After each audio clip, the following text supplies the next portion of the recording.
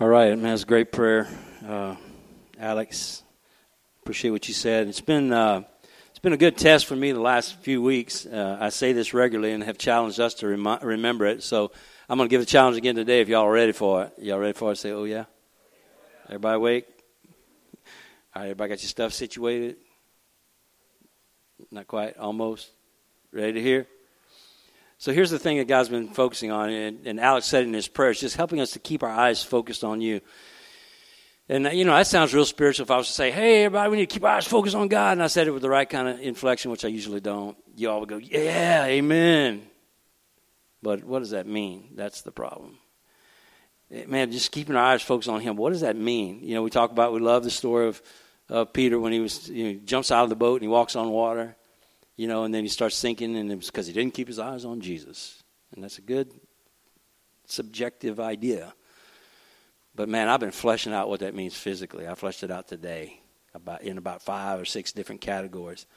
I was telling someone just kind of a story. And here's the goal, is when we keep our eyes focused on Him, we are literally doing what David said in Psalm 16. We are setting the Lord before us. We're doing it.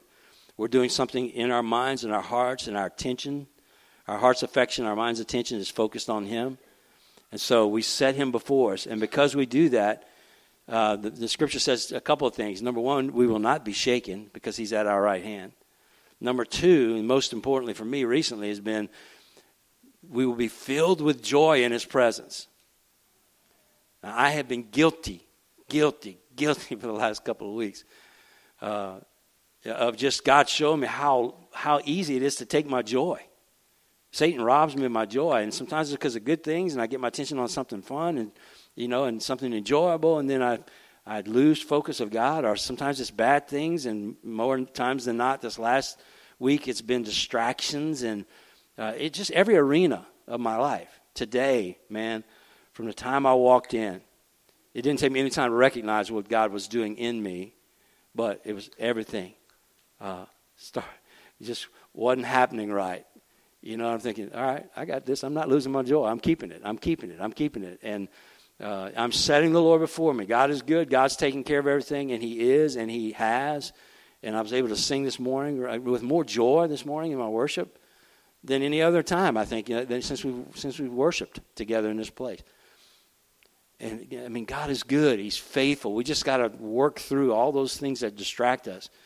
I think I said this last week, but in case I didn't, I want to say it again. And even if I did, it's a good reminder because I'm having to be reminded over and over again. When I feel my joy being taken away, or it feels heavy, there's a sense of heaviness about whatever, I can always catch myself looking at, that was God from Thunder saying heaviness, I think. I can always look at, evaluate my life and see that I am off focus. I'm either focusing on a problem or an issue or a expectation that's not being met, or something I want that I'm not getting, or in relationship to me and Talitha, to me and my kids, to me and garage sale this week, to me and my neighbors, to me and church members, and just everything. Satan's so good at stealing away our joy. And so I hope you guys will take that, because that was I've connected with that prayer, because that's been my heart. And I know Alex and I have talked about it. It's a struggle for him as well. And for all of us, we struggle with that. Just keeping our eyes focused on God's character in every situation. If I'm in a place of financial need, God is my provider. So I don't need to focus on the fact that I don't have something. I have everything I need. I have God, and He will provide. If you're not focused on that, then Satan has convinced you that God might not provide for you, if you'll be honest, and you're walking in fear. If you have physical problems and you're wondering, is God going to take care of this or not? I'm getting sicker and sicker and sicker, or I'm worried about it. Then the problem is you don't realize that God is the one that decides whether you're going to be well or sick. He's the one that's the physician. He's the one that's going to take you into glory whenever it's time to go, or keep you on the earth, and He's the one that's going to use you in the midst of your sickness to be able to do something. So pick your category. And I hope God messes with you guys like he did with me this next week. And then next week you're going to go, okay, now I know what you're talking about. You're going to have your own testimony to share. Because it's good. It's so good, man, to be on this side of a lot of that stuff. And also knowing, as you know me, probably tomorrow I'm going to be struggling with something. You know, I may carry it up for a whole week. So I don't want to. This is good stuff. All right. So we've been talking about characteristics of a person who is stretching out with all that they have toward God, particularly, specifically for overseers. Characteristics that you want to see in an overseer. You want to see a person who is stretching with all their energy, literally is what the word means, aspiring to be a certain kind of person, to be like Christ. And so we've been looking at a lot of the characteristics of that.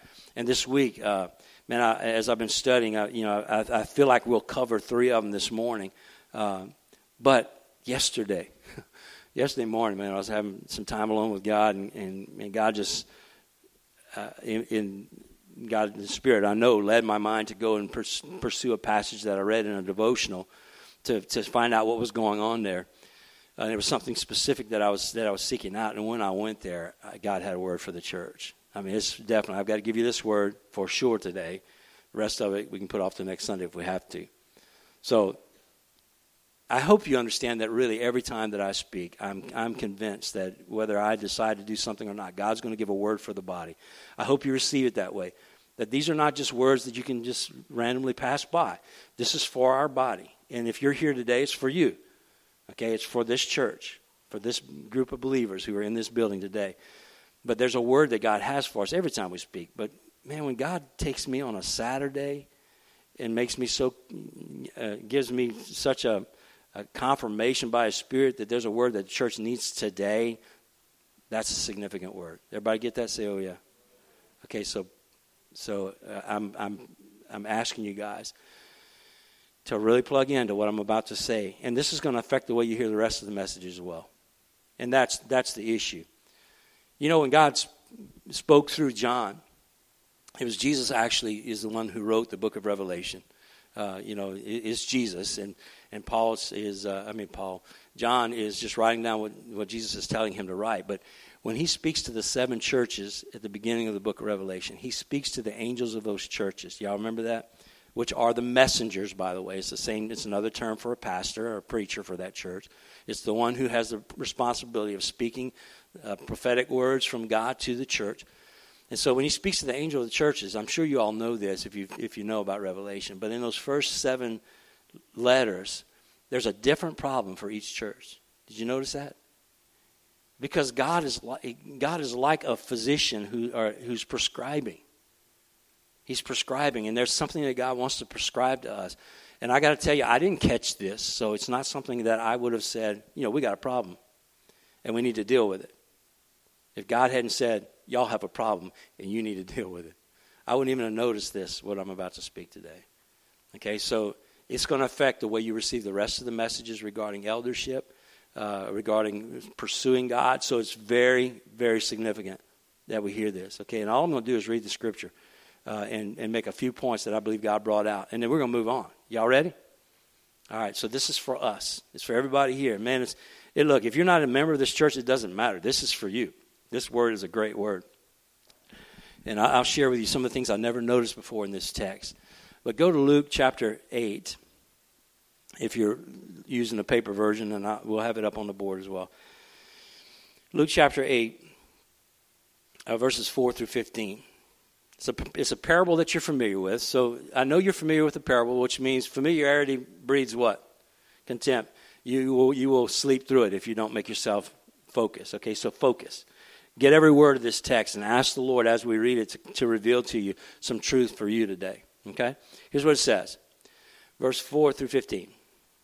And when a great crowd was gathering and people from town to town came to him, he said in a parable, a sower went out to sow.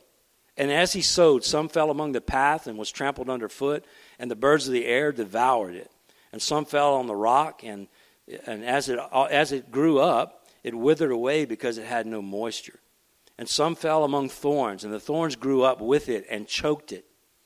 And some fell into good soil and grew and yielded 100-fold. As he said these things, he called out, "He who has ears, let him hear."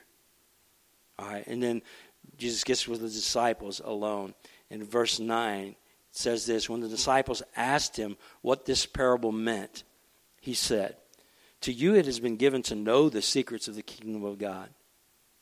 But for others they are in parables, so that seeing they may not see, or hearing they may not understand." Now the parable is this: the seed is the word of God. The ones along the path are those who have heard. Then the devil comes and takes away the word from their hearts, so that they may not believe and be saved. And the ones on the rock are those who, when they hear the word, they receive it with joy, but it has no root. They believe for a while, and in time of testing fall away. And as for what fell among the thorns, they are those who hear, but as they go on their way, they are choked out by the cares and riches and pleasures of life, and their fruit does not mature. In verse 15, here's the key verse. Grab this. As for that in the good soil, they are those who, hearing the word, hold fast in an honest and good what? Heart. And bear fruit with patience. So he says the ones that are good soil represented are those that receive the word. They hear it. They let God move it. The Holy Spirit moves it from their ears into their heart, and it produces fruit. So they don't just hear it. They hear it. They allow God to change their hearts in regard to what that truth is. So when they evaluate their life, they say, okay, I hear the word, I see my life, I see where I am, and I don't want to be here anymore. Just like I was saying a minute ago. I don't want to anymore take my eyes off of Jesus in objective ways. I want to keep my eyes on him when problems come, when joys come, when whatever comes. I want to keep my eyes fixed on him. That's what I want in my heart. God put that in my heart through his word over the last couple of weeks. I want it. And now what's happening is today as I worship, I'm experiencing some of the fruit of that. I'm also a better person in relation to other people because the fruit of the Spirit is coming through me instead of the fruit of my impatience and the fruit of my anger and the fruit of my expectations. It's the fruit of the Spirit that comes through me. And so I'm living this out. And when I read that, I thought about myself. And I just want to encourage us that that's what he's saying here. But also, catch this. This is the part I didn't catch. The next two paragraphs in Scripture are tied to the same time period. It's all happening at the same time. Jesus continues to teach in verse 16. I thought different topic, but it's not, and you'll see it clearly. Look at it.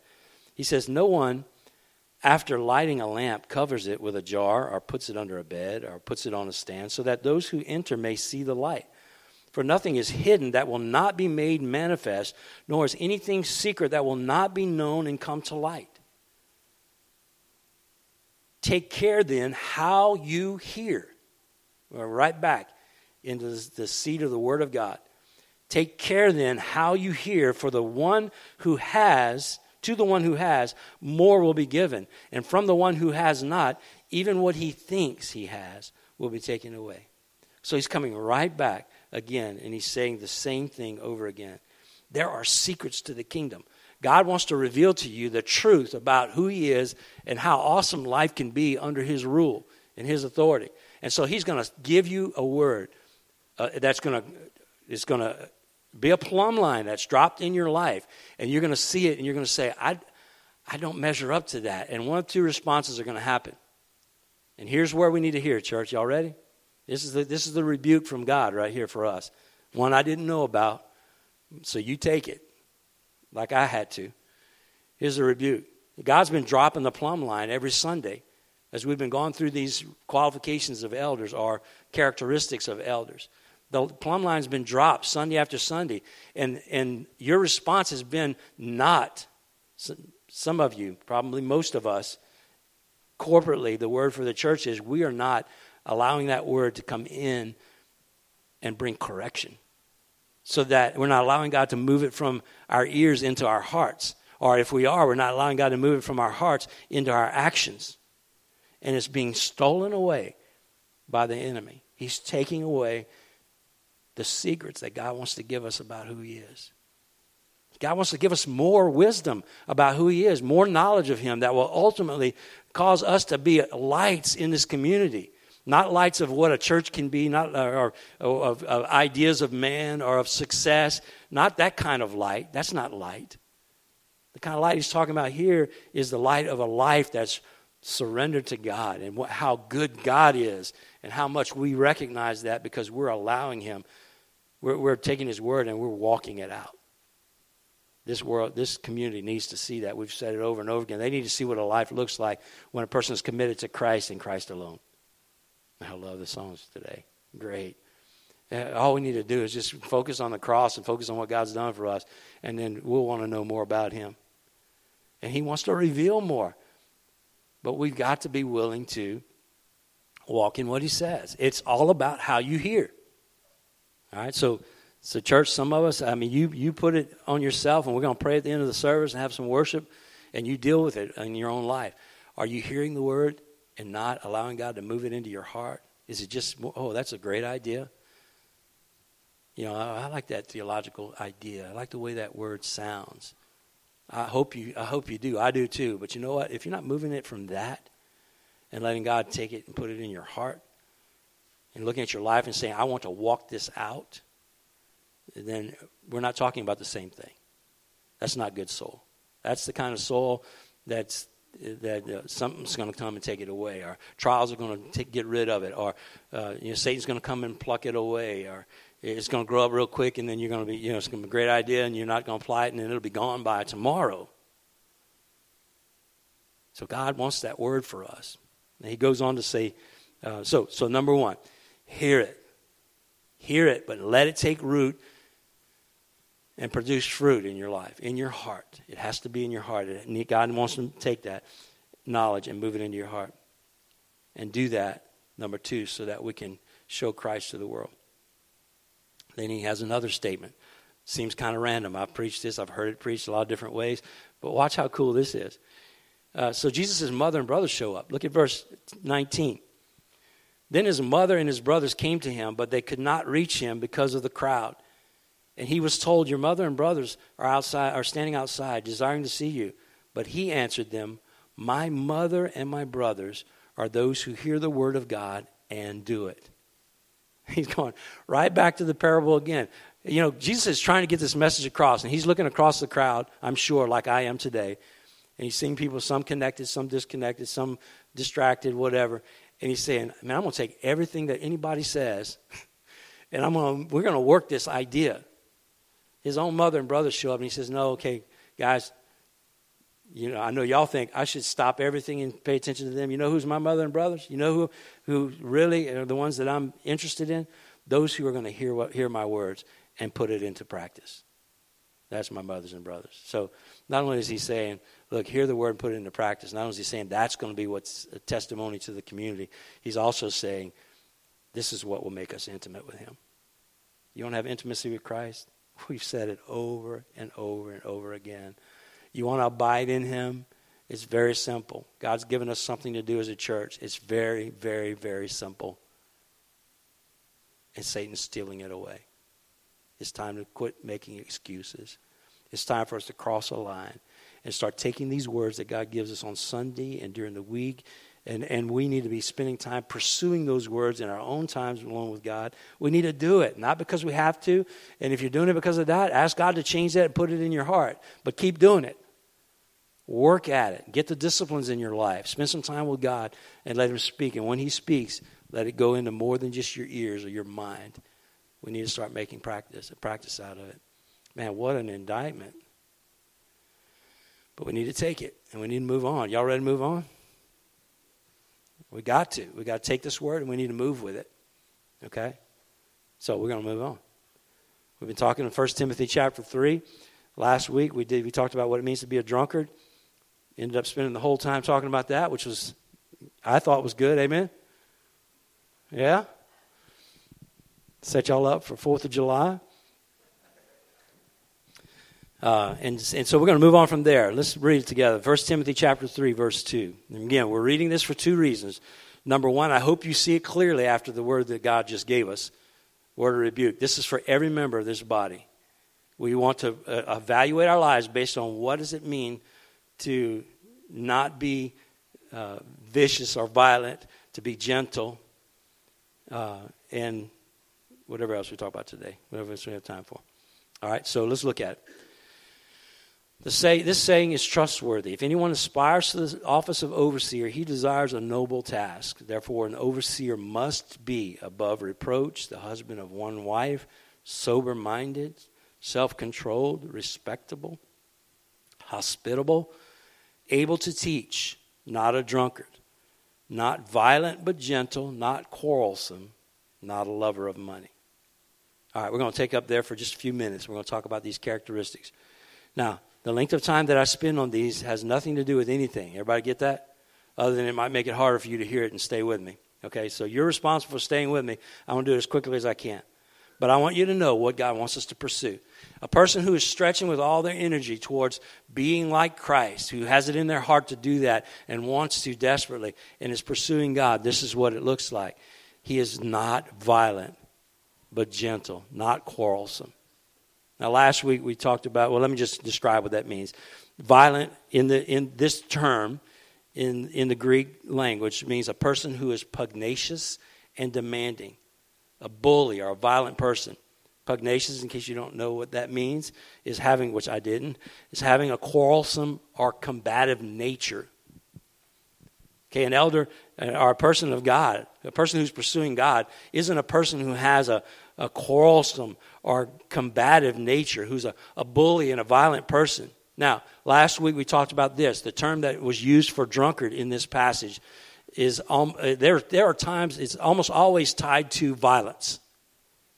Okay, it's a person who sits too long at wine and becomes violent and combative. So it's almost always tied together, and it is in this passage. So, you know, we needed to take that as it is. And I believe if we use it in that way, there are some people, you know them, I know them, or some of you know them. If you've been around people who drink much, that when they begin to sit too long at wine, they begin to drink more than they should drink, and they begin to become tipsy or drunk, they turn violent. And so some of that is due to alcohol, and that's why the Scripture says, be filled with the Spirit. Instead of being drunk with wine, be drunk with the Spirit, is because there are some of us, many of us, guys particularly, who are naturally violent and combative in our nature. Some of it has to do with, a lot of us grew up playing ball, but I think it's in men anyway. Not that women don't have it. I think it's just more prevalent in men that we are competitive, which means combative at times, and we're going to argue to get our way. And so that's in a lot of us. And so a godly man, here's what he does. A godly man, under the power of the Holy Spirit, keeps that under control.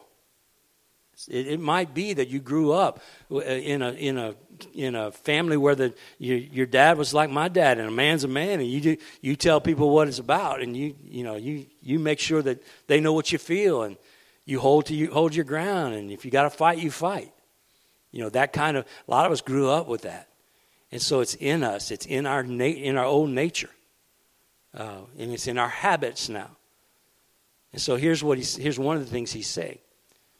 A person who has that in their own nature has learned to operate in that way. Whenever they get drunk with wine, that's where they go. If somebody comes and makes a challenge to them, they may not be able to stand up, but they're gonna fall down fighting, right?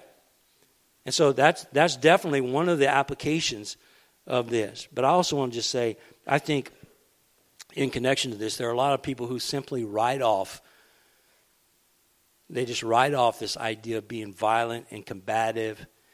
And then also we'll just add in quarrelsome, because that's part of it, of being pugnacious. They're all tied together, but just having a quarrelsome spirit, always having to get their way, always fighting everybody, about everything. that idea, that concept or nature is a lot of times explained away as just being, I'm just a man. I'm just a man. And other guys go, yeah, I know. We just, he ain't going to talk like that about me, or he's not going to do this about me. It's the manly thing to do, and we write it off. And we act like it's okay for us to say that we're pursuing God and be like that. Now, does it mean that we don't have that struggle? No, I have the struggle.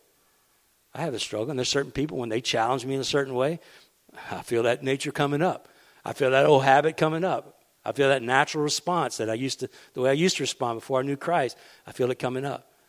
But the difference is a man or woman who is pursuing God with everything they have, who's stretching toward that, it has it in their heart to do it, doesn't just explain that off. It doesn't matter that it's a part of your upbringing or it's in your DNA, so to speak, your old DNA. It feels natural. That doesn't make it right. It doesn't matter that culture will tell you it's okay and support you in it. A man who's pursuing God does it the way Jesus did it. Jesus was not combative. He was not. His nature was not combative. He was following the Father's will completely. And there was nothing that was going to stop that. But he didn't have to prove his point. When he comes and stands before the men who caught the woman in the act of adultery, he doesn't argue with them. He says, let the one that has no sin cast the first stone. He's gentle and firm. And the woman gets to walk away alive. Right? And over again, you see this in the nature of Christ. And that's what I want in my life. I hope it's what you want to pursue, is that spirit or nature. In one of the churches that we served, there was a deacon who was violent and quarrelsome. And I just want to give an example of leadership and why it's not good. He was that way. He was violent and quarrelsome. He was able to keep it at bay most of the time. And I remember when we first came to the church, they hired a new pastor. And the new pastor came in, and this particular guy showed him around. Every time you see the new pastor, you see this guy with him. I mean, he was showing him the town, introducing him to people, and we didn't know. We had just come to the church as well, and so we thought everything was cool, and it was. He was able to keep it at bay until somebody contested something that he said. It was in a deacon's meeting, and he flew off the handle, man. He didn't just tell them that he was going to have his way, but he also told them all the things that he started calling out some of their trash in their life. You don't, blah, blah, blah. And then someone else would say, well, you don't. And then, man, I thought, who in the world is this guy?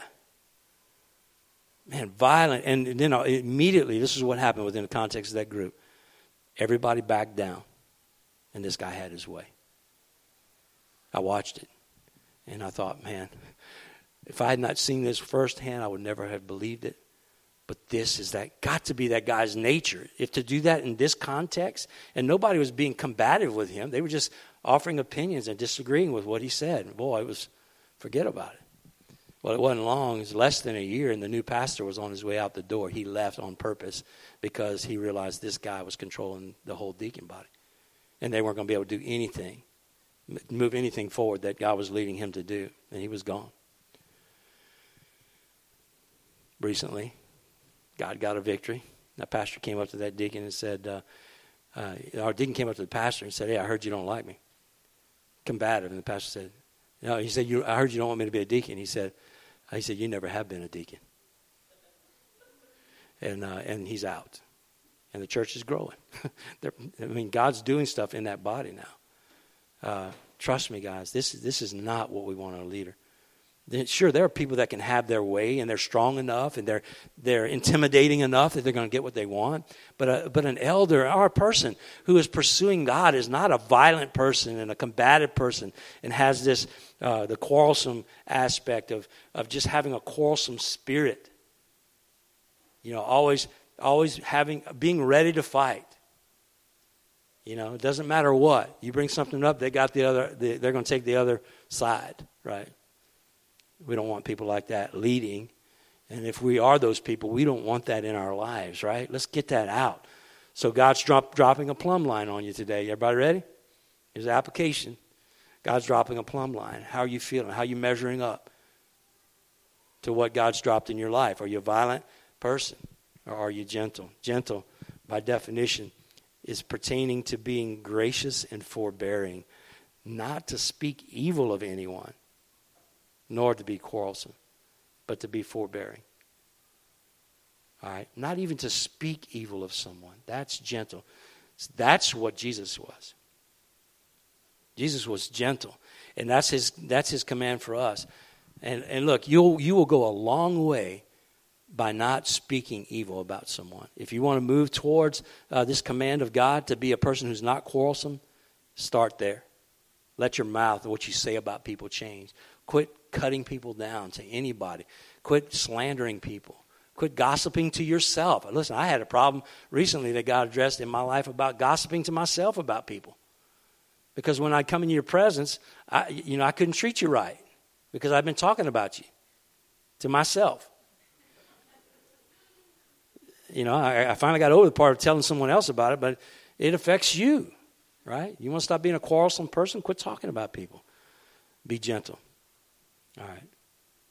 What is forbearing? Forbearing with one another. In Romans chapter 3, we see God's example of forbearance. This is what it is. Look at God and you'll see it. For there is no distinction. This is verse 22 of chapter 3, Romans.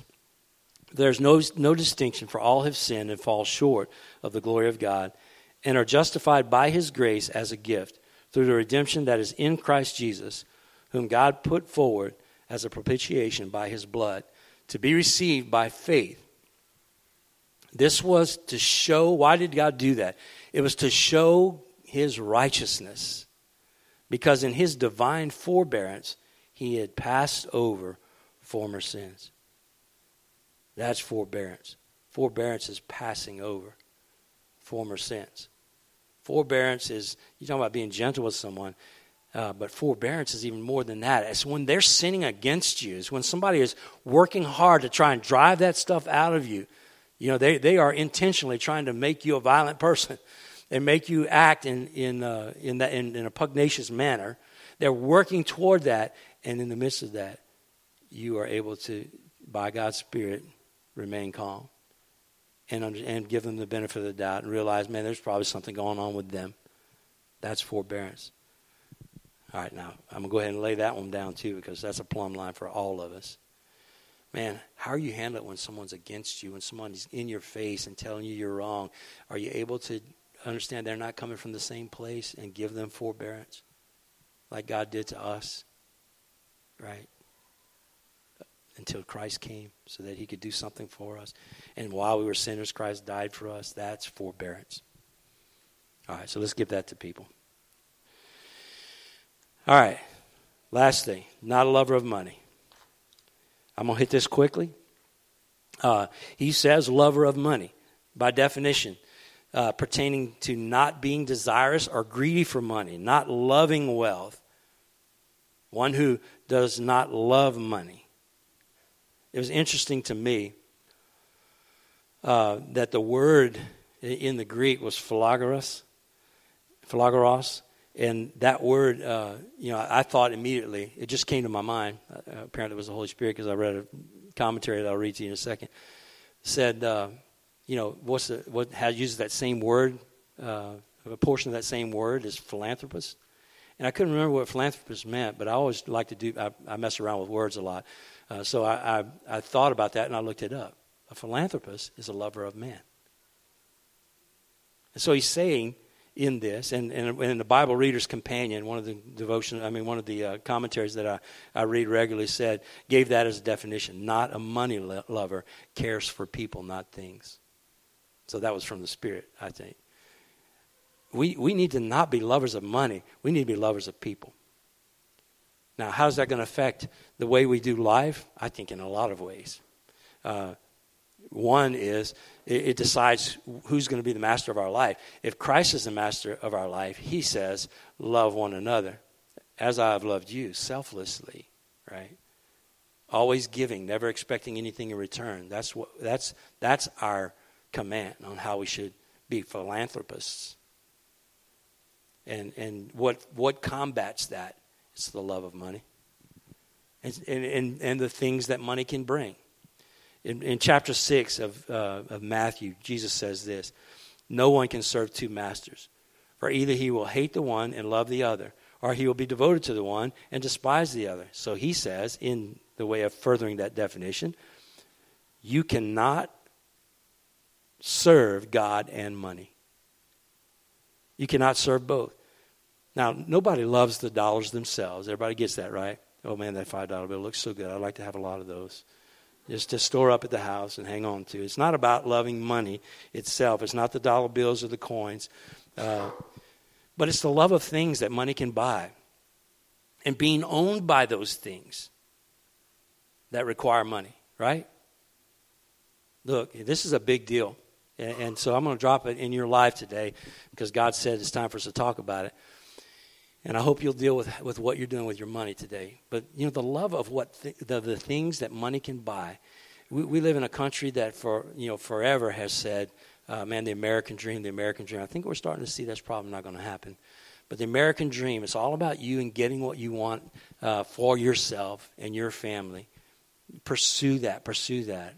A number of years ago when we were all together as one church, we talked about being traders, Traders, trading our pursuit of the American dream for a world that desperately needs Christ. You know what blows people's minds is how selfless Jesus was, and when they see that in us, that blows their minds because nobody's that way. Our love of the things that money can bring for us and bring to us, and our pursuit of more jobs, more money to be able to provide those things for ourselves, that's normal in our culture. That's what people want to see. And when you counter that and you're giving your money away, or you're giving away your time because you can afford to, because you don't have to work as many hours to be able to pay for all the things you have, that's countercultural. That's an anomaly in central Louisiana and probably most of the South in the United States. Man, letting God be your pursuit. Trusting God with your finances. Also, I mentioned this just briefly, but the time it takes to maintain that lifestyle. We need to be free to live our lives according to the plan of God and the greater kingdom purpose that He has for us, for everybody that's redeemed. God has a greater purpose for us. We need to be able to live that out. We have seen firsthand recently, just a few weeks ago, when the Funderburg sat up here and shared their testimony of their call to go, and they said, there have been times in the last 5 years where we had $8.60, and we thought, okay, we'll put $2 of gas in the car, because they're following God. They were committed to following God, serving the Lord and serving men more than they were to pursuing their own careers or financial gain. Now, you don't all have to get to that point.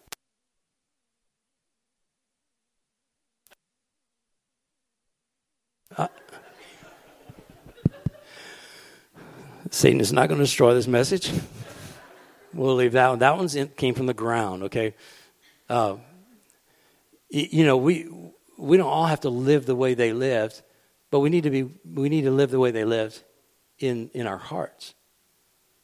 What is it that if God called you right now to go to somewhere like them, if God called you today, if God called a whole life group, this is one of my dreams. I think it's going to happen. I really do. I think this is from God. It may not be. What if a whole life group said, man, we all feel passionate about going to another country, going to Uganda, to help our missionaries in Uganda. We all feel passionate about that, and we're going to make that happen with the power of God and His help. And it doesn't matter. We're going to live simply. We're going to go. We're going to do this thing. And the whole life group paid the price and went and did it. Can you do that? Okay, there's the plumb line. There's an objective look at Jesus right there. It just got dropped in your life. Can you do it? If not, why not? And then you're going to start seeing the truth about the love of money and where you stand. Look, I'm there too. I'm not saying I got it all worked out. God calls me to go. We got some things we got to take care of. And I want to get to the point, I want us to be the point where we're pursuing God in regard to what we do with money. The love of money is the root of all evil according to Scripture. And so I don't know where you are, but our income and the use of it needs to reflect our life's purpose. And by the way, it does. Our use of our income and our time reflects our purpose, our life's purpose. So be honest with yourself about what your life purpose is. I think your benevolence reflects your relationship with money. It's another good test. How good are you and faithful are you to give as God leads you to give? Are you giving sacrificially? Are you giving what God told you to give to the church and to anything else? Are you giving according to God's plan for you? Look, I'm not worried about, none of us as elders are worried about whether you tithe or not to this body. You know that's not even something we preach. Here's what we preach. Give what God tells you to give. God tells you to give a tithe, good. What if God tells you to give 20 or 30 or 40 or half of your income? God gave us a goal as a church to give progressively more of our income to missions and to ministry. And so what's happened for the Gathering Place? Both sites. Here's what's happened. God gave us a building in Wardville. We have no debt. God's about to pay this one off in less than a year. We haven't paid a penny on the principal. And God's about to pay this one off, and we won't have debt here. And it won't be our money that's paying for it. We're selling a piece of property that was worth more than what we got it for. That's God. God is able to resource his projects. And we're going to all grow spiritually, and the community is going to grow because we're going to be able to tell that story about how God took care of our paying our building off, 5 acres of land and a building. We're going to be able to tell that story. That's the concept he's talking about here. We're not lovers of money. And look, it's not just the members of churches, but how benevolent we are speaks to that. It's a direct reflection of what you value. And so it's a tool that God can use, and he does use more times than not, because this is an issue that more of us have problems with than any other issue. Y'all agree with that? Say, oh yeah. Everybody, honestly, that I've ever dealt with, anybody that God has ever allowed me to disciple, money has been an issue, a major issue, and the use of money and how we spend our money. It's always been an issue, and we always recognize the closer we get to God, the more we realize there's the problem. And so, again, Scripture says it's the love of money that's the root of all evil. It makes sense. It touches every area of our life. If we didn't have any money, we would deal with it. But because we have it, it's a problem. So I think we need to recognize that. Now, one other problem is it doesn't need to be the reason why a person becomes an elder. Now, I know our elders don't get paid here other than me. I get paid now. And most of you know that I'm working towards, because God said to. Scripture says that I can be paid. But Paul also, Scripture said that he could be paid, and he still tent made on the side, right? Yeah, I can't do what I do in a traditional church and do another job too. But in this church, I can. And we can grow it as many people pack this place out, and it doesn't affect anything about what I do. I'll do the same things that I do now. Then, because God is faithful. It's the way he designed this church to work.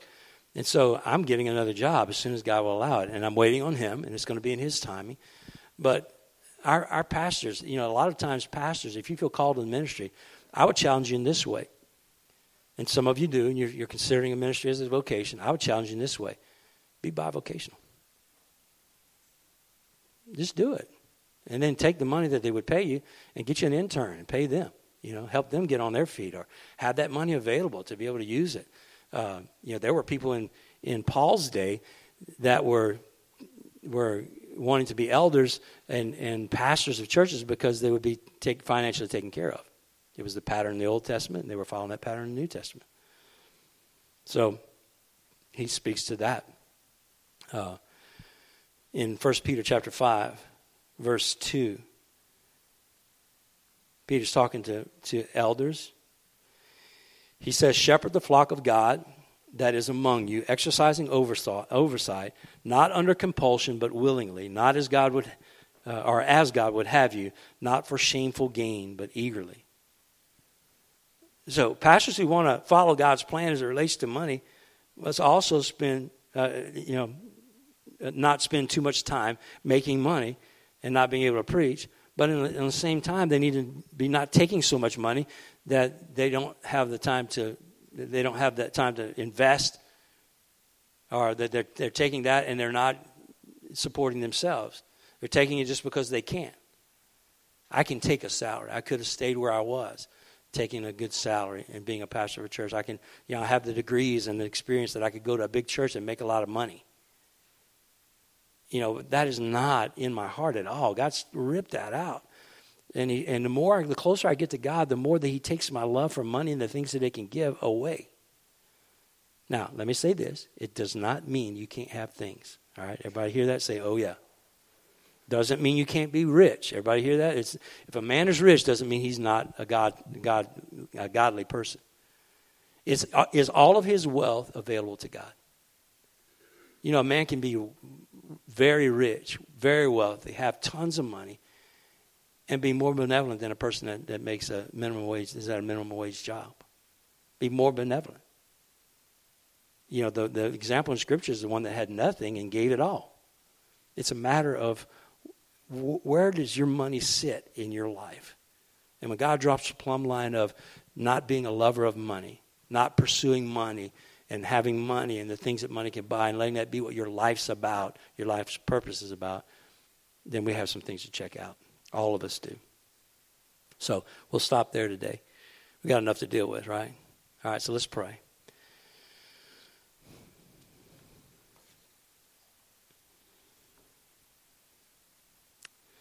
If you'll close your eyes just to stay focused, I want to read one more scripture, and I want you to hear this one, okay? Just with your eyes closed, hear the words.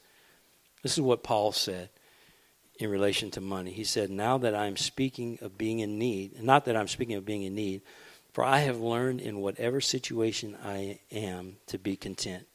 I know how to be brought low, and I know how to abound.